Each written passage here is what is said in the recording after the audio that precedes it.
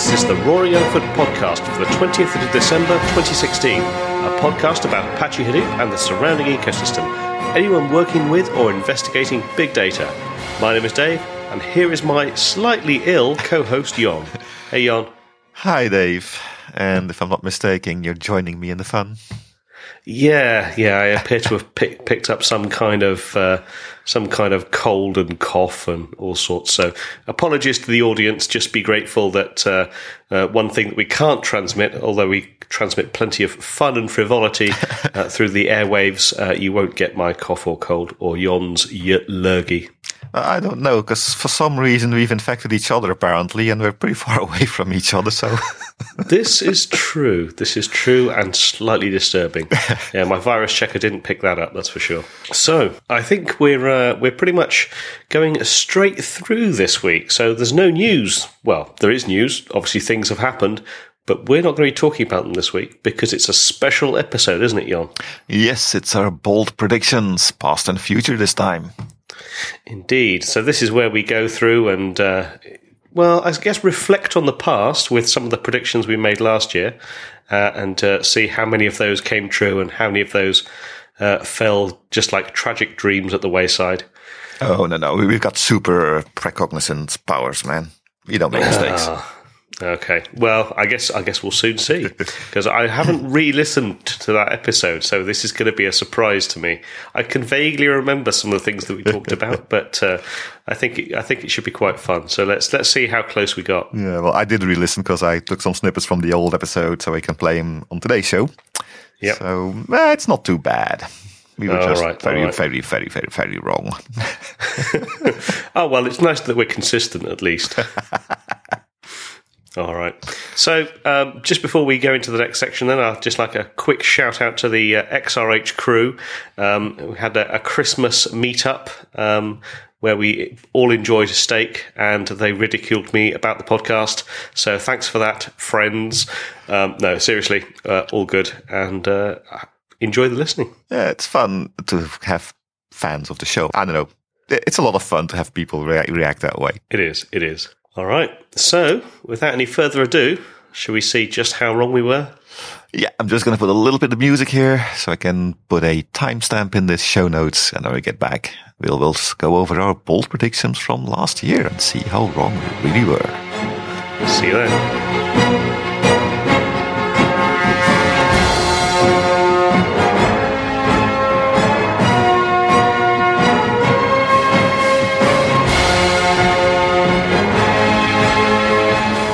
Hey, welcome back. Let's go with the bold prediction. So, as Dave, you didn't listen, you don't have any idea what we had? No, this is all going to be disturbingly surprising for me. Well, one thing must still be very clear in your mind, the fact that you actually stole one of mine. Oh, yeah, of course. But I promised I wouldn't mention that again, so let's not. Anyway, let's start this. The first prediction came from me, and if my technology doesn't fail me, we should be hearing my prediction now.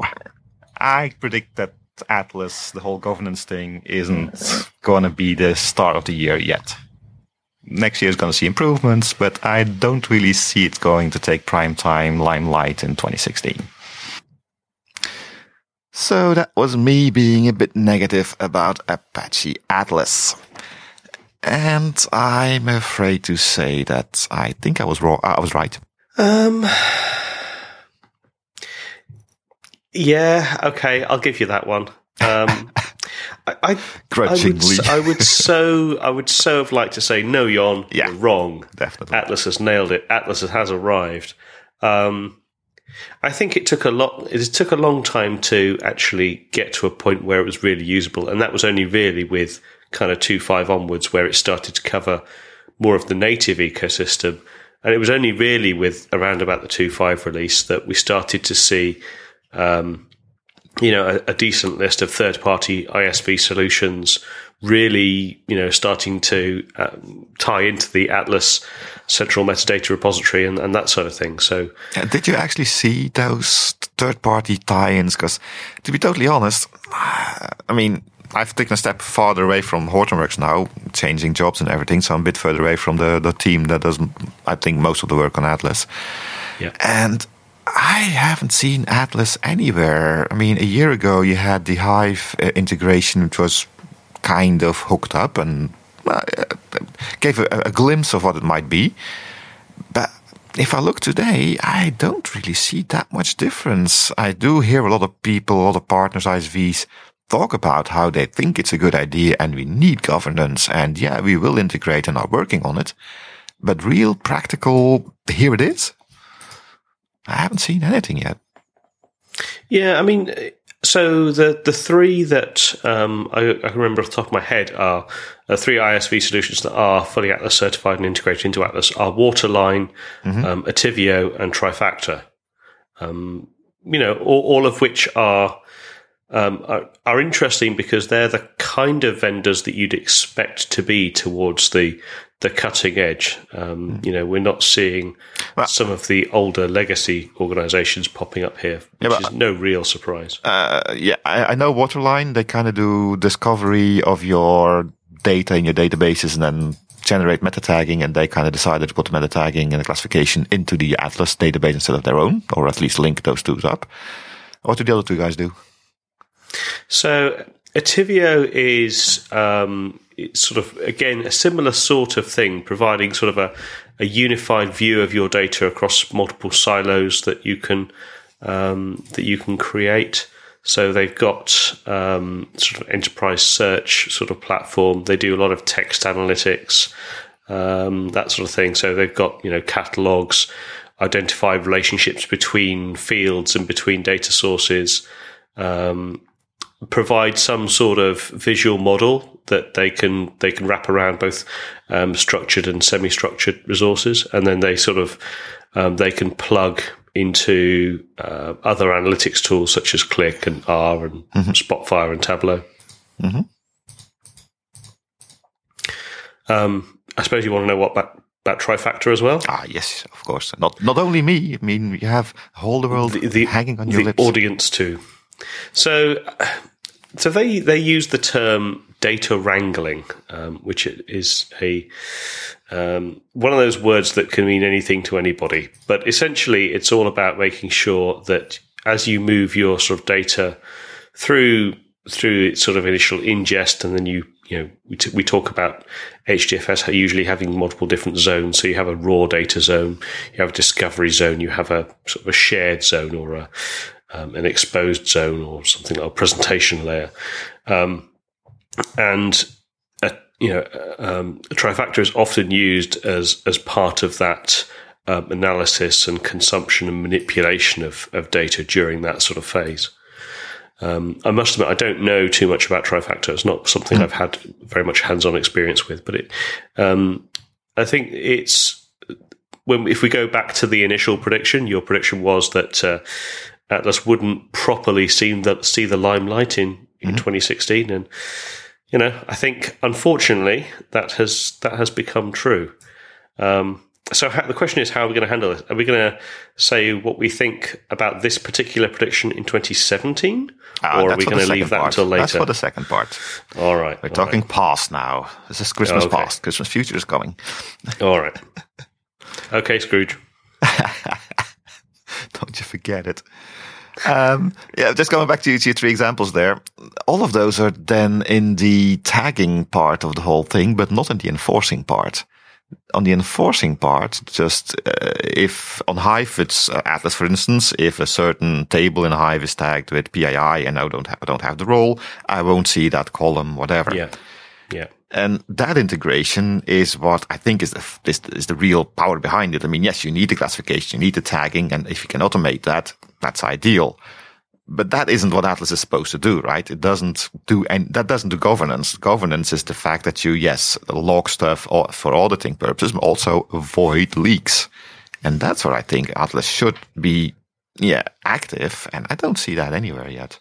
Well, I mean, that's why tag-based security policies now exist within Ranger, so that you can do exactly that. You can secure policies not just based on role-based access control, but tag-based access control. Yeah, but Ranger is Hadoop only. I mean, Atlas has always been built to be for Hadoop and across Hadoop and outside of Hadoop. Everybody should hook into this thing. But Ranger will never be enforcing access on your, I don't know, Tableau connection, although Tableau to Hive would go through Ranger. But if in Hive, if I make a new table from an existing table, all governance-related tagging rules will go with it. If I do an export from Hive into Oracle or SQL Server or whatever, Ranger will not have anything to do with that. And those guys also don't hook into Atlas. So the whole idea of having the Atlas thing go across Hadoop, it doesn't work yet. Yeah, so I don't think you're quite right there. I don't think Atlas has ever been really envisioned to be stretching beyond the Hadoop layer. I don't think that's ever been the intention. Oh, yes, it was. I'm pretty sure of that, because the whole idea was that companies that want a company-wide layer, because if not, you have to if you do forensics, you have to go into this data store, that data store, and get that logging and try to mix them together, and you don't have anything. The whole idea of the Atlas thing being a pluggable infrastructure and a totally open API was to actually have that happen. And actually, when I was still at Hortonworks, I did a demo for a Dutch bank, where I demonstrated how that could work if you did manual scripting to do that tagging from outside the cluster into the Hadoop data store. So yeah, maybe that's changed, possible. Yeah, I don't know. I mean, I know it's possible, but I think right now there's so much other stuff that needs doing that's a very much a long, maybe a long-term goal, but it's certainly not a short to medium-term goal. Sure. Short to medium, we just need to fix, governance and make it available and accessible on the, throughout the Hadoop platform from beginning to end, from data ingest all the way through to presentation at the end and everything else that's part of that. Yeah, sure. And of course, the Atlas guys, they don't have control over the external parties. I mean, they can make the API easy to use and accessible, but they can't force anybody to do it, and have a lot more ties with the rest of the Hadoop ecosystem to make that happen, of course. But do I remember correctly that I saw a roadmap somewhere earlier this year that Atlas would have Storm integration by the end of 2016? Yeah, and that's all in place now. So so it does cover a fairly reasonable chunk of the native Hadoop ecosystem now, which is that was what came in the 2.5 release. So a lot of that coverage is now all in place. So it's really, for me, adoption of Atlas is really more about adopting later releases of Hadoop, i.e., if you're looking at distros HTTP 2.5 onwards, or it's about I guess it's about more third-party ISV solutions also integrating with Atlas. Unless you have, the wider ecosystem also putting data into it, then it still becomes a disjointed environment. And I think it's getting there, with third-party ISVs actually getting certification and having that integration. It's a nice start, but there's a lot of tools out there, and there's a lot more work to be done there.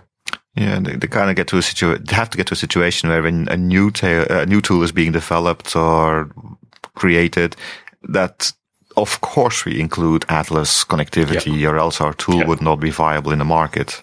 And they're a long way away from that. Yeah, absolutely agreed. Okay, look at the next bold prediction.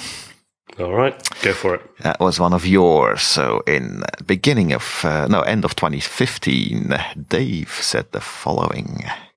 My big bold prediction is NiFi will rule all ingest. I think NiFi will start to replace a lot of the various different ingest pipelines that people have kind of nailed together over the years. Well, Dave, why do you think about that? I'm pretty happy with that, actually. I think it is. NiFi has taken a hold on a lot of data ingest and data movement. I've certainly seen and worked with multiple organizations that have replaced their aging certainly aging Flume infrastructures that they built up some time ago. Most of those are now all gone. There's still a few stragglers here and there, but most of those are all gone. And certainly, any new environment that I work with and gets stood up, I see, NiFi going in there, pretty much straight away. It just, certainly from the organisations that I'm working with and the projects I'm engaged with, I'm seeing NiFi now as being the de facto standard for data movement and data ingest. The only exception to that, I would say, is like huge, very significant bulk ingest of SQL data. Still pretty much goes down to Scoop. Now NiFi does have sort of a variety of different SQL processors. It's possible to do some of that in NiFi, but if you've got just huge volumes of relational data, Scoop's still the best engine for doing that. But with that sort of exception noted, I personally am fairly happy with that prediction. My rose-tinted glasses aren't as rose as yours are. I think you're right if you talk about ingest to Hadoop clusters. But even the commercially supported version from Hortonworks is being positioned as something complementary to Hadoop and a lot of other things. So definitely you can ingest to Hadoop, but you can also use it to do your data movement across whatever, ingesting it into normal SQL databases and so on and so on. I mean, it's actually a different product at Hortonworks. It's Dataflow, it's called, I think. Yeah. And on that point, I don't think it rules all, because people are still using old style message buses. Kafka is still very much alive and doing new things as well. Personally, I prefer NiFi because it's a lot more flexible and just more fun to work with, to be honest. But I don't think NiFi has gotten over its, let's call it acceptance hurdle, the new thing, the new kid on the block, even though it's already old from the NSA and everything like that. For a lot of people, it's still new technology. And Kafka, a lot more people know about Kafka, and it's getting used still a lot in the world today. So I wouldn't agree that it rules all ingest today, unless you say ingest into Hadoop.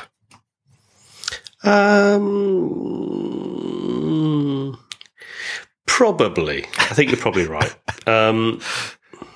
I struggle to answer that because I am aware of several projects where Hadoop is almost a byproduct to, where they're ingesting data, and it's actually more about the things that they can do during the data movement. So prioritization, optimization of flows, and deciding when and where data should flow and why, which we've talked about NiFi a number of times. So those are the kind of things that NiFi is very good for. Mm-hmm. And actually the fact that, one of the data platforms that is feeding happens to be Hadoop at the end of it, but that's not the reason that they've gone for that. So I don't know. I mean, we're all coloured by our experiences mm-hmm. and the customers we deal with and the that sort of interaction. So I think I'm possibly exposed to a different customer set, maybe a little bit wider and a little bit more obviously focused on Hortonworks Technologies, mm-hmm. As that's my employer and that's what we tend to do. So yeah, I think that is still a fair assessment. There is still certainly a lot of Kafka out there, although that I'm starting to see people focus Kafka back where it should have been, rather than, certainly in times before NiFi, Kafka was used as the answer to everything, mm-hmm. Which is potentially a little bit crazy. I mean, you wouldn't want small Kafka clusters in each branch office, for example, which is one solution that has been very recently replaced, which was just a little bit crazy. That should never have gone through. But yeah. We'll see. Yeah. But if I really look at your wording from last year, it will rule all ingest. That kind of would mean it would have obliterated Flume, Kafka, and everything else. I'll give it maybe you're 50% right. I'll take that 50%. I'll add another 50%, and I'll make that 100%. Thank you. Well, we'll talk about this later, sir. All right. Who's up next? One of mine again. Each his turn, right? So last year I had a brilliant brain fart, I guess the name is. Here it is. I boldly predict that Spark SQL will become a serious contender for other in-memory SQL engines like Hawk and Impala. At this moment, Spark SQL is still infant-like, still needs a lot of work, but I see how fast Spark is growing, and I see them becoming a serious contender or even replacer of other in-memory SQL engines. I'm prepared to eat crow here. And it really surprises me because Spark SQL now versus 12 months ago, they had an update when Spark 2.0 came out, I think it was, and it's definitely improved. So the speed of Spark SQL has improved, and their support of the SQL language has improved, and how you use the thing has improved. That was mainly because of the adoption of the data frames. In actual usage, I have seen Spark SQL being used absolutely nowhere. Yeah. And when I say used, I mean used as the main reason to use Spark. Because I've got a Spark flow and I need to have some data from a Hive table. I'll use Spark SQL to do that. Definitely. So for that kind of stuff. But that's not what Spark SQL was meant to do, right? Yeah. Have you seen more Spark SQL in the wild? I really haven't. As you say, not as the main reason for using Spark. I mean, to me, it epitomizes the popularity of Spark. It's just one more tool in the toolbox that Spark provides, and it's used as such. A bit of Python, bit of Scala, bit of Spark SQL all together, and does great things. But I'm not seeing it used as the primary reason for using Spark. Yeah. It surprises me because Spark has so much momentum over the whole year, and their PR machine's been working very well as well.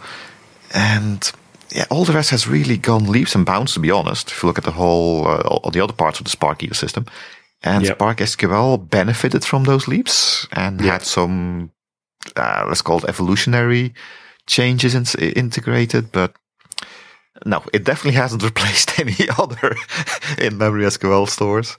Actually, I've seen more movement on the other ones.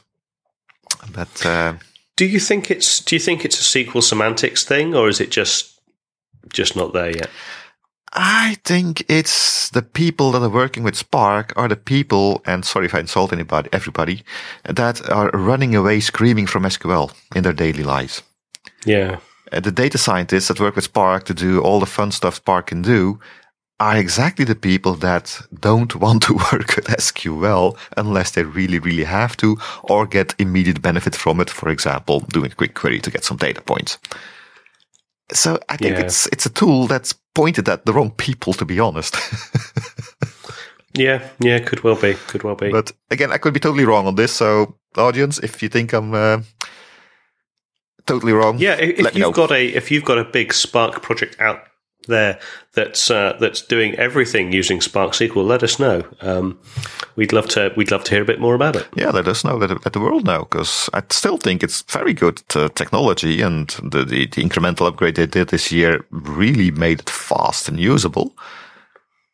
I'm really surprised why it hasn't catched on still, because I still stand behind the predictions from last year that it should have. Well, I guess we'll find out. Let's bring up the next one. I'm guessing it's one of mine. Well, you say it's one of yours, but let's just listen to this. So, the final big bold prediction. I'm going to steal your last big bold prediction, which is... No, you're not. Yeah, I am. Look, I'm stealing it right now. IBM drops its proprietary Hadoop distribution. So, whose was this now? It's definitely mine. Well, I did add a little clarification at the end after you admitted you stole it. So I'm just going to play that one now. It's a short snippet. At IBM sees that their value is in their analytics suite on top of it. So that was the reason I put that on there. But I actually think this is a success. Yeah, I'd go with that. Because they dropped their big insights for their Power series, right? Yeah. And I didn't say that we want to drop it across the whole ecosystem. No, I kind of did, didn't I? Well, I think if you look at, they've now have what they're calling the IBM Open Platform. So they have Big SQL and all these kind of value-add things that plug into ODPI compliant distributions like HDP and so on. So, I think we and I say we here because I might have slightly pinched that prediction. Understatement of the year. But I think we nailed that one. IBM has leaned into ODPI. Is focused on now the IBM Open Platform, and then adding value add like Big Insights and that sort of thing on top. So I'm pretty happy with that prediction. I think that was winning. Nah, I don't think we can go that far because I still have Big Insights in the portfolio, and I still see Compete going on against other flavors of Hadoop versus theirs. So they haven't dropped it down yet. They have made a big step in that direction. I agree. And if comparing it again, it's IBM. I mean, everything is going to take a long. It takes a long time to turn around a huge behemoth like IBM. I mean, I think I say that even what they've achieved so far is impressive, given what they've been fighting against largely for the past couple of years. Yeah, but I would still say they're on the road and haven't really done it yet. If you compare it to Pivotal as we did last time, Pivotal also first did a move where they became ODPI compliant, and then in the second step kind of dropped PhD and said, no, we're going to go for HDP from this point onwards. Yeah, I think IBM is at the moment in that first stage still. So I don't see it as a success, really. Let's call it another 50%. All right. Well, I'll add another 50% to that one and call it a win. Hooray! The creative bookkeeping of Mr. Dave Russell, people. Thank you very much. That's why the podcast is going bankrupt, of course.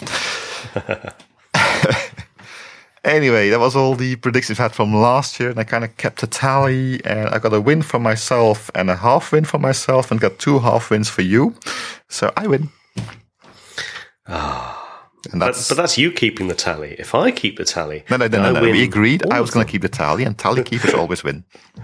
Yeah, I sense that this may well be somewhat rigged, but no, it's Munchkin rules.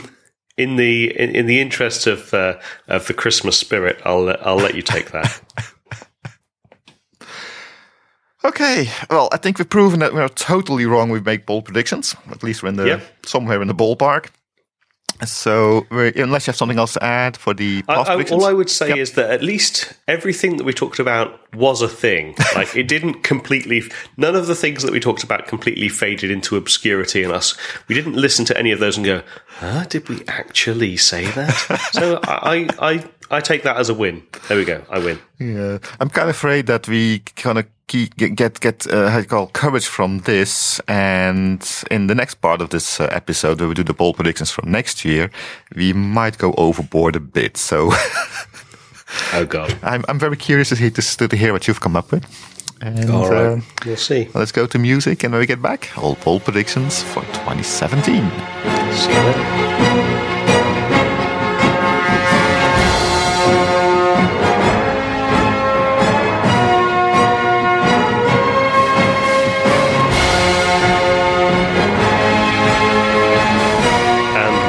Back. So, as we've demonstrated our catastrophic failure to be able to predict the future, we're going to do it all over again. Hooray! What could possibly go wrong apart from none of this coming true? So, if we have predicted your success, I'm really sorry about that because that probably means you won't survive. But that being said, let's get into it. Let's see if we can come up with some bold predictions that might actually come true this time. How are you feeling, Jon? How's your temporal lobe feeling? Well, I got a couple of predictions in mind, and the first one came from my crystal ball that's a bit cracked, so I'm not entirely sure if that's going to happen. But hey, these are bold predictions, so am I allowed to go for my first one? Go for your first one. My first one is titled Fragmentation. It's not something I'm looking forward to, but it's something I've been feeling is happening already, I think. And I think in the next year, we're going to see a lot more evidence of it. And that's a fragmentation of the Hadoop environment. When Hadoop started, it was very small. It had a couple of things in there. Then a lot of stuff got added to it. Some was really bolt-on. The rest was really useful in there. But at this point in time, the Hadoop ecosystem, the Hadoop environment is so large that it becomes less and less obvious to just install Hadoop. I've had a number of conversations with people that want to use Spark and nothing else than just Spark. They don't want HDFS, they don't want Yarn, they just want Spark. I've had people talk to me, we want to use the serializer, deserialization functionality in Hive, but I don't want to have to put Yarn or Spark or Storm or whatever in there. And I think, and this is my bold prediction, that we're going to be seeing other distribution kind of things out there in the next year, where people offer parts of the Hadoop platform as a holistic whole. And the first one in there happened last year already, I would say, which is Hortonworks Dataflow. Interesting. And that will, of course, make life a lot more difficult, because it's already very hard to explain what Hadoop is. If I have to explain what Hadoop version A and Hadoop version C and Hadoop version Epsilon is. Yeah. I mean, they just won't call them Hadoop, will they? They'll call them my Sparky engine thing, or whatever. So what do you think? My Sparky data engine. I think you're probably right. I think some organizations just have a certain affinity to certain technologies and just want to use those particular technologies and don't really necessarily care about the rest of it. Now, might their view change in the future? Sure. But at the moment, if you look at Hadoop for as a whole, I mean, one thing, let's be really clear, Hadoop is very good at scaling out. It scales out really well. Lovely, linearly sort of performance growth. Yeah, but hang on. If you say Hadoop does that, what do you mean? Do you mean HDFS? Do you mean Yarn? Well, do you mean Spark? So at the moment, I'm talking about everything as a single kind of amorphous blob of stuff. Okay. But what I was going to carry on and say is one of the things it doesn't do particularly well is scale down. And I see the sort of the fragmentation that you've just been talking about as part of that kind of that scaling down side of things as well. If someone only wants to, for example, just use Spark, they don't need a lot of the layered overheads that come with Hadoop. So I think it's to me, it's not just the I only want to use Spark. It's I only want to use Spark, and I don't see the value, or I don't even need all of these additional bits and pieces that you get with Hadoop by default. I just want to use Spark. Yep. So I think you're right. I think the fragmentation. It'll be interesting to see what sort of businesses pop out of that, the other side of things. Yeah, and how disruptive it's going to be for the establishment which exists today. Yeah, and it's actually a good point you mentioned there, because me living in the cloud space now, where the decoupling of storage and compute is a de facto fact. Is that English? Yep. I think it is.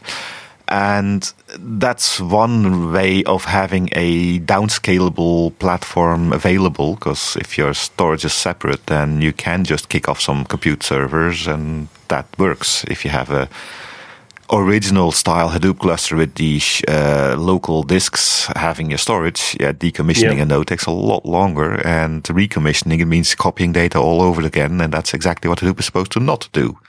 Yeah. And even with the on-premise things, with things like NAS servers and things from EMC and stuff, the same kind of movement is in there. And I think that's actually a catalyst for the fragmentation that I'm actually expecting. Yeah, and even if you look at some of the established hardware players like HP have a reference architecture now that separates compute and storage with their Apollo servers. So it's definitely becoming more and more commonplace. Whether I actually see many of those architectures and infrastructures being deployed last year, not too many of them. Next year, maybe next year is the year of separated compute and storage on-prem. Yeah, maybe. The biggest worry I have is supportability and maintainability of all these things. If this really happens, it's going to have such a wild growth. I don't know.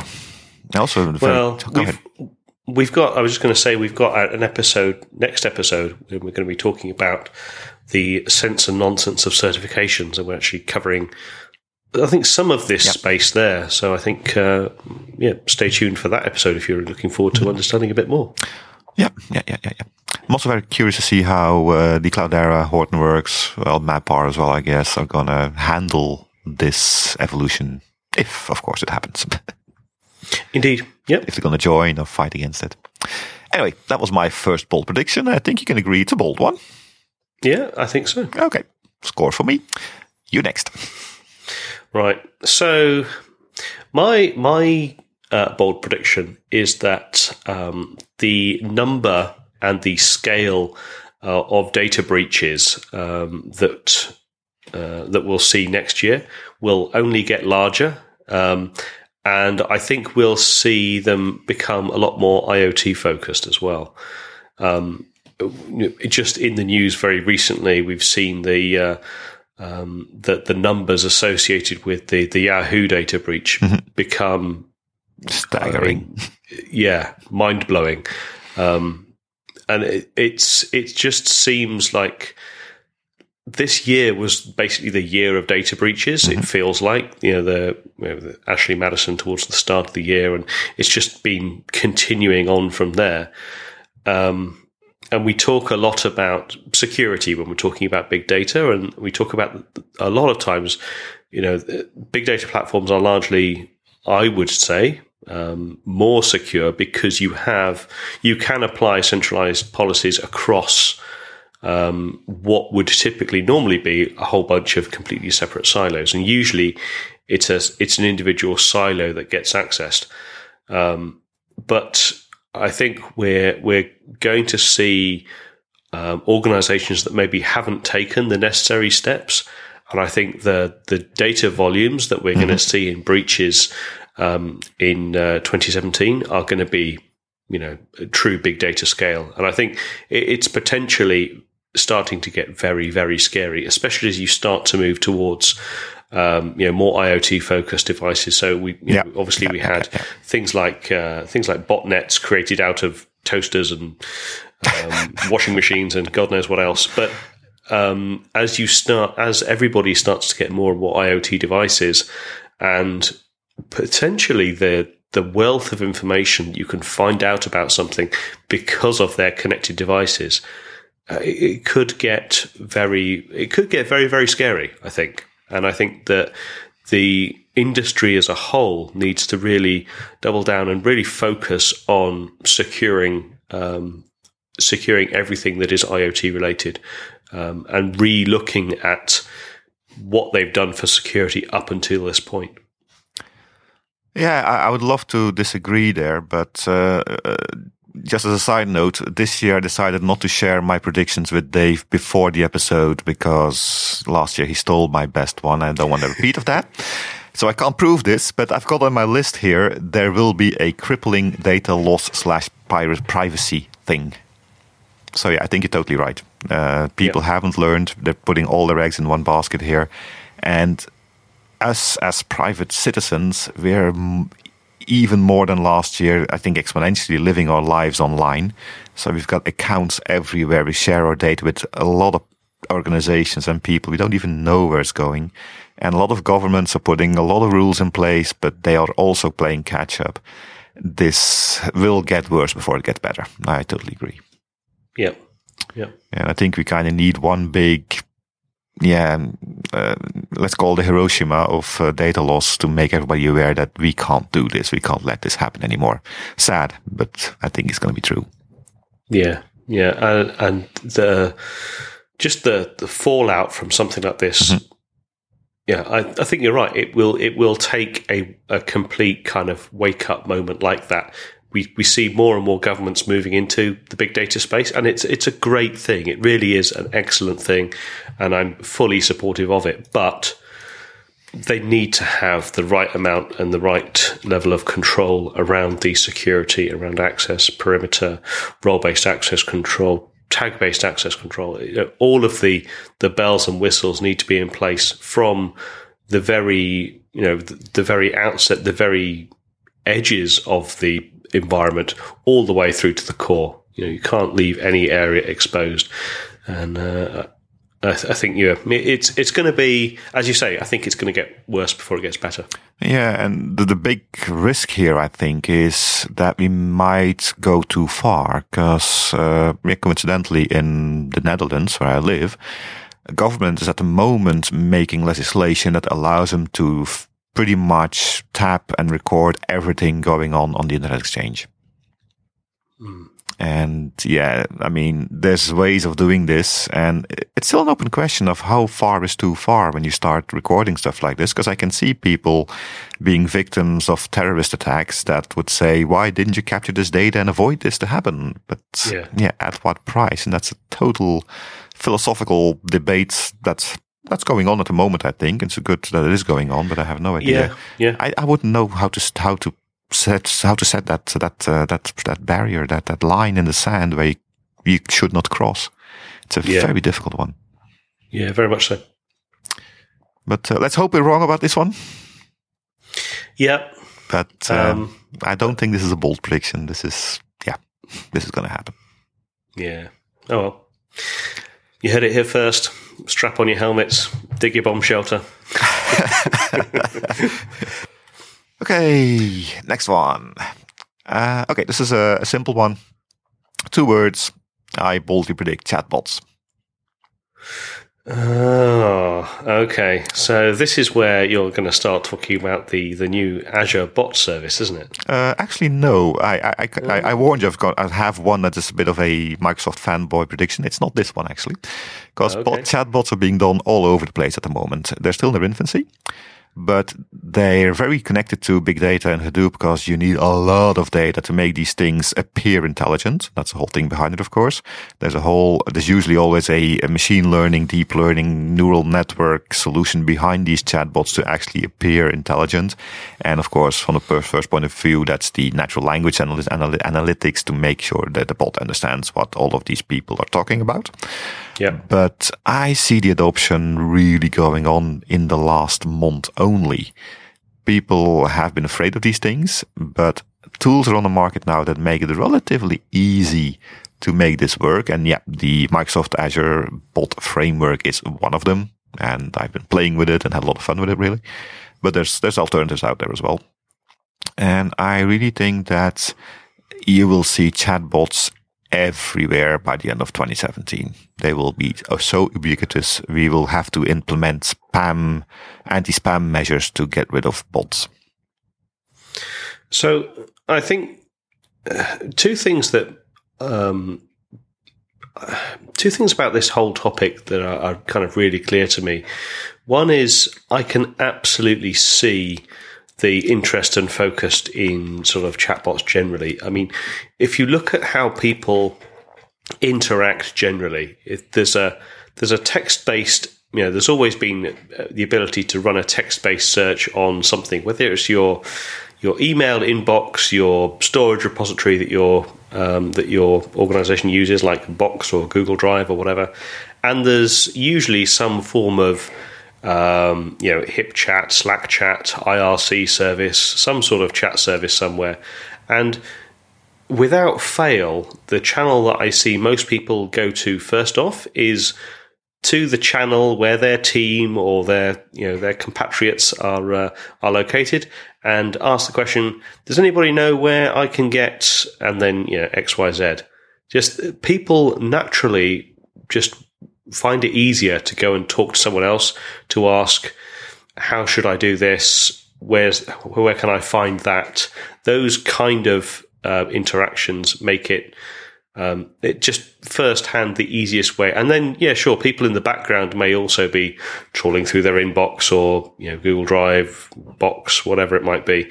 But it almost certainly people kind of leap to that method of interaction first. And I think if you can answer, some of those relatively simple questions using a chatbot, then I think you've already got something that it could deliver a lot of value to almost any organization. But the second point around chatbots is the real question, and this is probably the most significant point on chatbots, is how long will it be before I can replace Jon with a chatbot to do the podcast? That's what we really need to know. That happened 2 weeks ago, didn't you notice? Yes, dear. I killed Dave. Success. Oh dear. Oh, brilliant. Yes. So I think that would be. I think the rise of the chatbots. I think would be very, very good. I think it's people just naturally want to communicate that way with a whole variety of different technologies. Yeah. Yeah, I'm most looking forward on how people will do it wrong. How they will build chatbots that don't work or really do strange things. So, yeah, bright future ahead for chatbots. It'll be a little bit like. Do you remember some of the early videos of failed flying machines that you can see?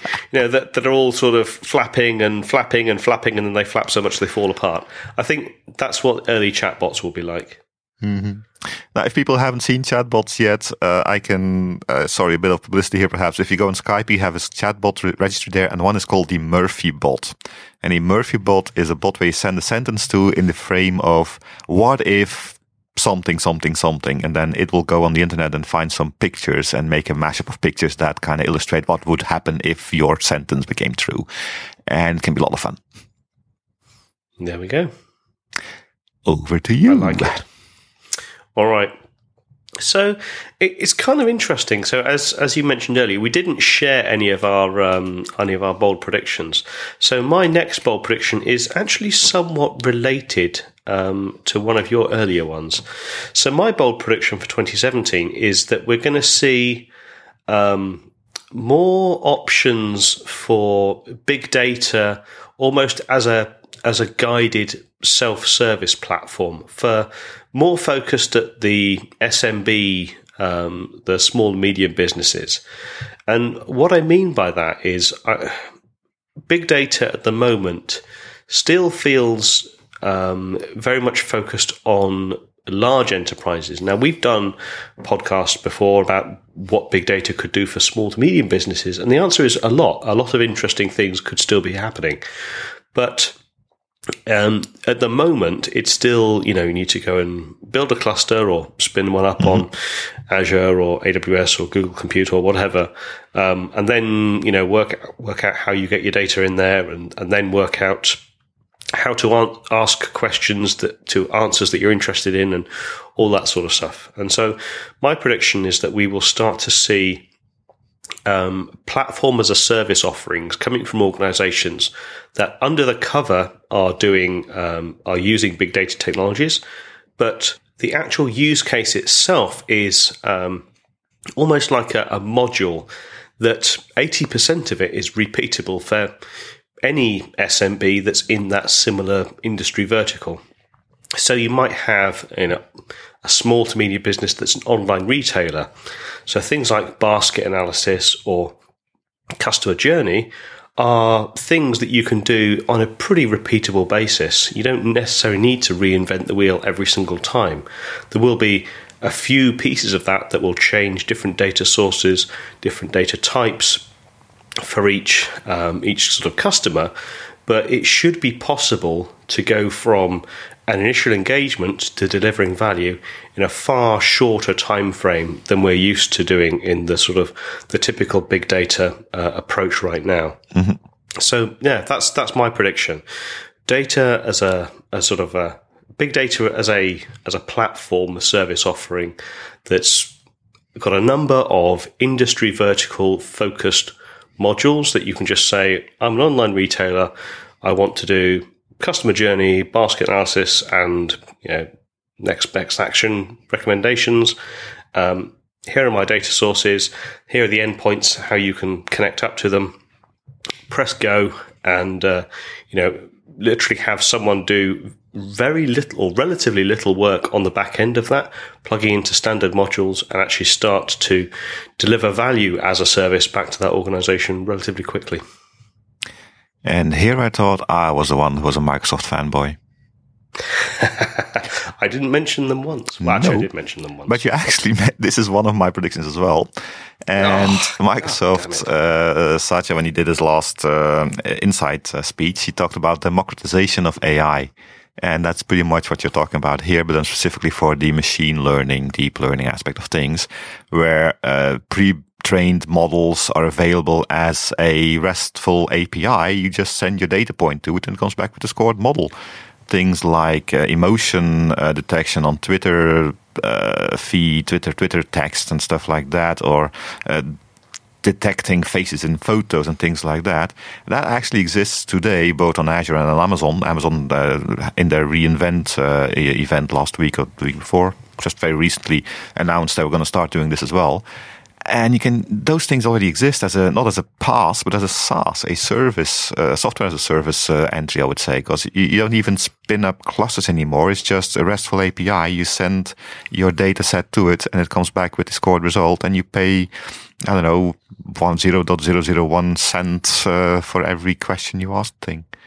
Yep. So, yeah, I think it's already happening today and it's going to get better and better because you're talking about real solutions, the churn analysis, journey of the customer and things like that, basket analysis. That's a next step because that's a combination of things.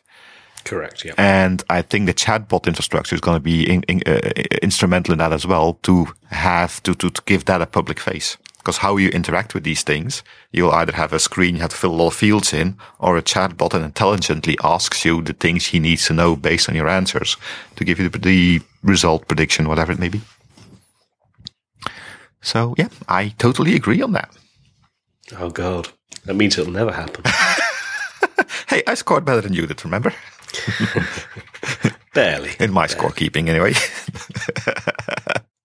Okay. Nothing more on that subject? No, nothing more on that. Over to you. Let's see. I've got a couple more.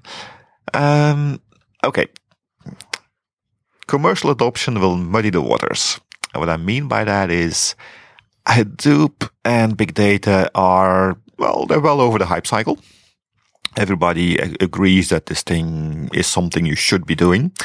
So I think in the next year we'll see organizations, companies come up with the most ridiculous things you can think about and try to market them because they have big data, have Hadoop, and you must have them.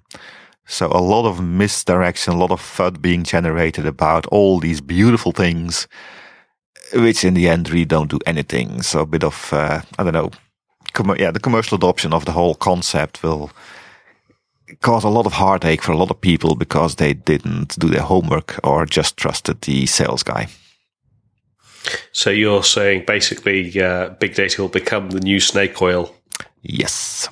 It'll be something that will be liberally applied to a whole bunch of... So big data washing, that's what's going to happen. A whole bunch of previously unusable products will be big data washed, have big data editions released, and all of a sudden what is old it will become new again. Yeah, with a stamp of approval because it's now big data.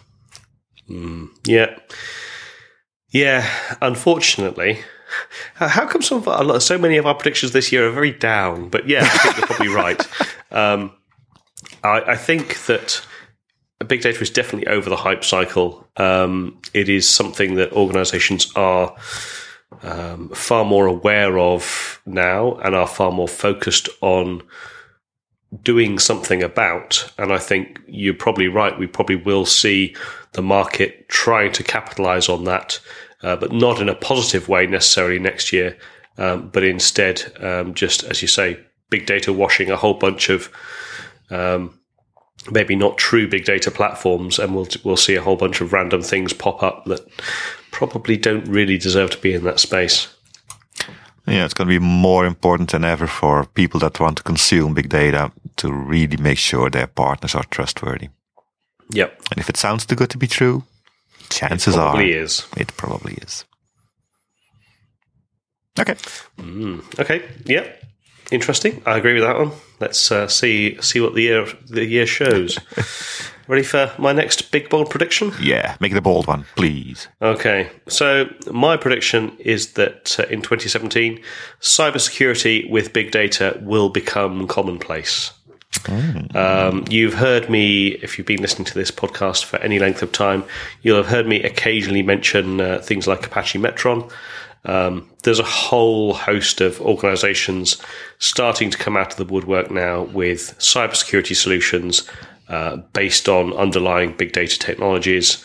IBM's Watson cybersecurity solution had a recent release, and there's just any number of organizations. And I think we're going to see two things happening. I think we're going to see true innovation. And I also think, actually talking about Jon's last prediction of the big data washing of legacy solutions, I think we're going to see a lot of that happening in the cybersecurity space as well. I think we're going to see established players desperately trying to keep hold of their market share by big data washing some of their existing solutions. So yeah, that's my prediction. Cybersecurity plus big data. Especially in view of, again, another of our earlier predictions. They all seem to be interlinked. I'm curious about data breaches becoming larger and more IoT focused. I'm not quite sure what a focus is, but more IoT focused even. Cybersecurity is one of the areas where it's a perfect storm for big data, because you're dealing with huge volumes of data that are only ever increasing, that it's going to be impossible for a human to actually deal with and score in any sensible way, shape or form. Especially as you move into more and more IoT focused, you've got, several orders of magnitude more data that you're having to deal with. And so, yeah, that's my prediction. Yeah, to be clear, you're not talking about big government agencies doing snooping, right? I'm sure that will happen as well. I think they do already. I'm just talking about, yeah, exactly. They're probably going to start using some of the tools that I'm talking about, though. So I just think we will start to see more and more solutions for cybersecurity based on big data technologies. Yeah, for enterprises and consumers, really. Yeah. I'm going to disagree. I think it's too early. I think this year is going to be the hype year, and it's going to take another year at least before these things actually hit the market in any really usable form, and not in a form of a R&D project, let's say. Yeah. Okay. Interesting. I guess we'll see who wins that one. Yeah. I'm just thinking about Metron. It's been announced for over a year already, I think. They've had one, let's call it a shaky release, which was more of a, let's take this old Cisco stuff and make it work again. And then had one extra release after that, but I don't know. The thing also is that if you're going to base your security system, let's call it, on big data, it becomes a pretty massive investment in time, money, effort, and required intelligence, let's say. Traditionally, what you do is you buy a thing from Barracuda or Palo Alto or something like that, a piece of hardware, you stack it in a rack, you connect up cables, and you're done. You pay a monthly fee and they'll take care of it. If you're moving to this kind of situation, like a Metron environment, it takes quite an investment for a company. And to make that usable for consumers or prosumers is the new hype word I heard earlier this week. It's going to be hard. And I think even for the small and medium enterprises, it's going to be difficult to get that approved on the balance sheet, on the budget. So maybe the huge companies like international banking and things like that will do something like that. Big telecoms, yeah, I can see them already doing something like that this year. But still, I still expect it to be in the R&D phase and not really in the here's a product, just plug and play. Yeah, so I'm certainly not expecting it to reach SMB, but I don't know. I have faith that it will develop. Perhaps quicker than you have faith in it. So I guess we'll see. Yeah, but you're the optimist here, right? This is true. All right. Okay. That's it for my prediction. Over to you. Was that your last, or do you have more? I have one more. Okay, that's good. My next one. In-memory and GPU will rule. We've seen prices of memory go down. We've seen availability of GPU acceleration become more available. That's English, I think. And I think that's going to accelerate dramatically because you now see that public cloud providers are giving you big memory machines and big GPU machines. Hardware vendors are building these things as well. There's a lot of demand for it. Whether there's enough budget for it, that's something else. But if you look I look a lot on the machine learning part of big data, and these things really get important. I mean, Spark always has been an in-memory thing because for machine learning you need the fast access. And you really are seeing these Spark instances, this Spark hardware really go large. And I think early this week, Cray supercomputer builder is also doing stuff with big data on those big machines. So that's my prediction. The traditionally commodity, low footprint hardware used for Hadoop and big data clusters are going to migrate, going to evolve into huge VMs or physical chassis with a lot of memory and a lot of GPU. And disk storage will just become, the stuff you put your data on when you don't use it. And CPUs will become, they already have stagnated pretty much. CPUs don't really increase in power that much anymore. I mean, compute power. They just become cheaper to run. So GPUs will take that over. And you can also see that a lot of the tooling around it is becoming more and more directed towards GPU usage. There's a lot of, in the last year, there's been more innovation on that aspect than in the last decade, I think. So that's my prediction. And of course, this also ties into the democratization of AI. I mean, you can only have these RESTful APIs available if you have the tool sets behind it to make it work reliably, quickly, and so on. Interesting. I don't know. I don't think I'm quite with you on this particular boat. How dare you, sir? I feel about this, I think, similarly to how you feel about big data cybersecurity solutions. I think that this year, 2017 will be the hype year, and I don't think we'll actually see really widespread adoption until maybe the following year. But it's definitely an interesting area, and I'm definitely keeping an eye on it. Yeah, it's just if I see what's happened in the last 3 months, both on the demand and the offer side, everybody's gearing up for this 2017 to be the year of GPU and in memory. Time will tell. It sure will. It always does, doesn't it? It does indeed. Come on, give us your last one. Okay, so here's my final prediction. And it's Atlas again. So, okay, we missed the Atlas boat really in 2017. It only really arrived with HTTP 2.5 that came out earlier in the year.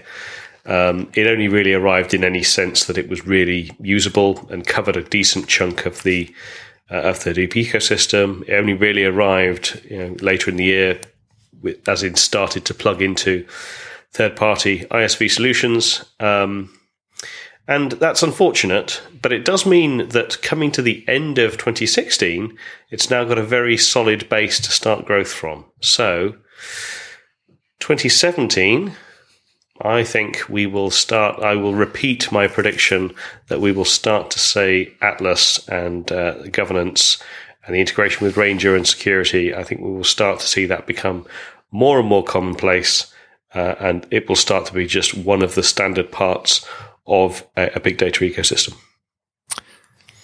Well, I had Atlas on my bold prediction list as well, but I have pretty much lost faith because my bold prediction reads, and this is my shorthand, so sorry for the crudeness, Atlas will still suck. Governance is the thing everybody wants, but nobody can decide what it is. I think they missed the train. I think in the next year, there's going to be a myriad of other things that also do governance on their little piece, and the bright, holistic approach world that Atlas was promising us, it's not going to happen anymore.